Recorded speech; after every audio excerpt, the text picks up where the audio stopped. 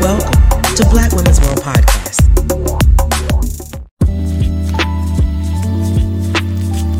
It is Sister Nista time.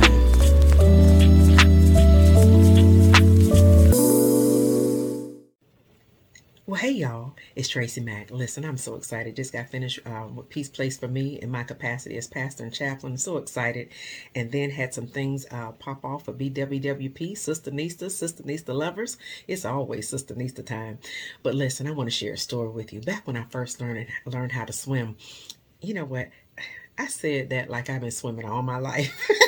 It's only been about 4 or 5 months, and I've missed a couple of lessons in between, but I still say it with such confidence because I can swim now. I can freestyle and do some breaststroke, a little bit of it. But anyway, back when I first learned how to swim, one of the first things my instructor taught me was how to float. And some people may say, oh, that's easy. Well, it was hard for me because she kept saying, Tracy, you're going to have to trust the water to hold you up. Now, in my mind, I trusted the water to hold me up, but my body didn't. And it took a minute for me to get those two things together because every time I would lay back and then get my head back and my chest back, when I would bring my feet up just instinctively out of fear, I would drop my feet right back down and my hips right back down and let my feet feel the bottom of the pool so I felt safe just in case I needed to run. You say run? I don't know. You do think of crazy things when you're scared.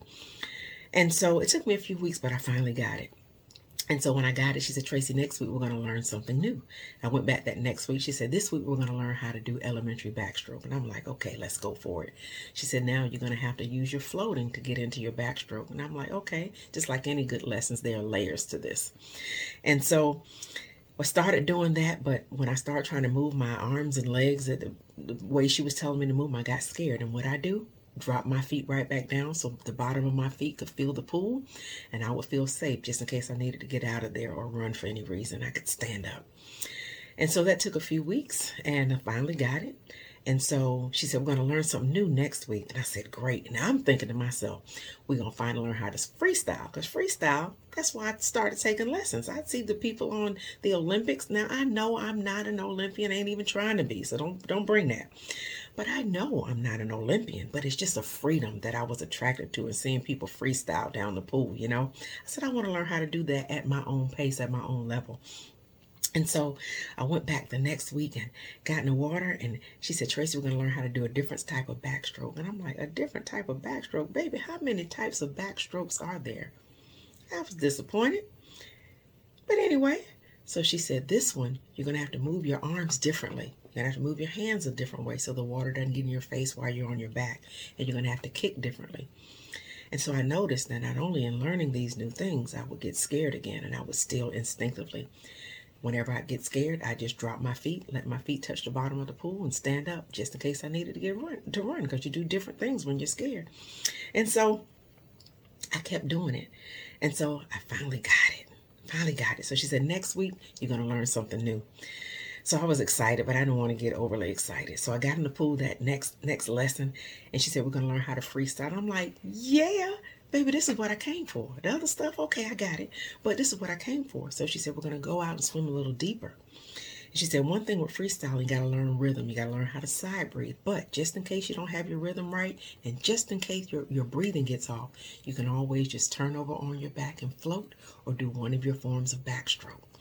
And I was like, okay, now here's the first time I'm in the pool where I'm actually looking down on the bottom of the pool as I'm moving through the water. And she's taking me deeper. And now we're in the 5 feet. Now, 5 feet may not mean nothing to many people, but I'm just 5'1.5". And please, please, please never forget the half because it means a whole lot to me. It means a lot. Now, I'm 6'8" on the inside, but on the outside, I ain't but 5'1.5". Matter of fact, somebody said, Tracy, you're so short. Let me ask you a question. When short people say back when I was little, exactly what time frame are they talking about? I couldn't do nothing but laugh. And I said, keep laughing because the time frame we're talking about is a time frame that it takes us to cuss you out. Keep laughing. But anyway, going down to the 5 feet was intimidating because now I see that if you've ever swam in a pool where you start at 3 feet and it goes to 12 feet, or just after 5 feet is the drop off. And it's dark down there. The water is different once you get to that point. And I mean, when I say it looks like an abyss. And so I began to see that even though I would still try to stand up whenever I got scared or couldn't get my breath right, I'd still try to let my feet feel the bottom of the pool. I could still stand up. And so she said, you got it good enough. Now we're going to start going to the deep end. And also she had already taught me how to tread, because part of learning to swim is learning how to save yourself. So you learn safety. So I knew how to tread and I knew how to float. So she felt safe taking me down there, even though I didn't feel safe going. And so the more we got to the deep end, I realized that I could no longer stand up and use my feet to feel the bottom of the pool to feel safe. Let me tell you something, baby. You can't run in the deep end. Whether it be life, good, negative, sometimes positive things, because some things are positively overwhelming. I'm in a space now with some opportunities that are positively overwhelming. And I realize I can't run in the deep end. I got to use the things I learned day one. Because let me tell you something. If you can feel the bottom of the pool with your feet in the 12 feet and you don't have scuba gear, baby, you're in trouble. You can't run in the deep end. When she told me I had to learn to trust the water, I began to have to see the water like God that could hold me up no matter how much I weigh. No matter what levels or baggage or things I bring to God, God can hold me up. And that floating reminded me of the peace that surpasses all understanding that guards my heart and mind through Christ Jesus. That God can hold me up no matter how deep the water, but I got to stop trying to run. I got to learn how, the song says, float, float on, just float on. Allow God to hold me up no matter what, no matter if the overwhelm is negative or positive, to just float. Because, baby, you can't run in the deep end. I hope that helped you today. But either way, I'm grateful and I love you for real. I'm Tracy Mack. Peace. This episode of Black Women's World Podcast is being brought to you in part by Tracy Mack Solutions for Life Institute Coaching and Training Services.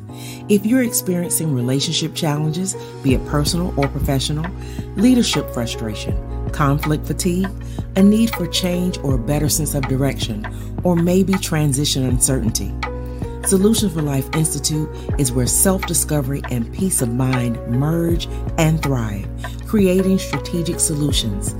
Self-discovery is the privilege of knowing who you are here to be and what you are here to do. By doing so, you get to enjoy maxing out your best life, navigate easier through challenging situations, and ultimately increasing your bottom line. Which is why we are sure that self-discovery is one of the best forms of self-care ever.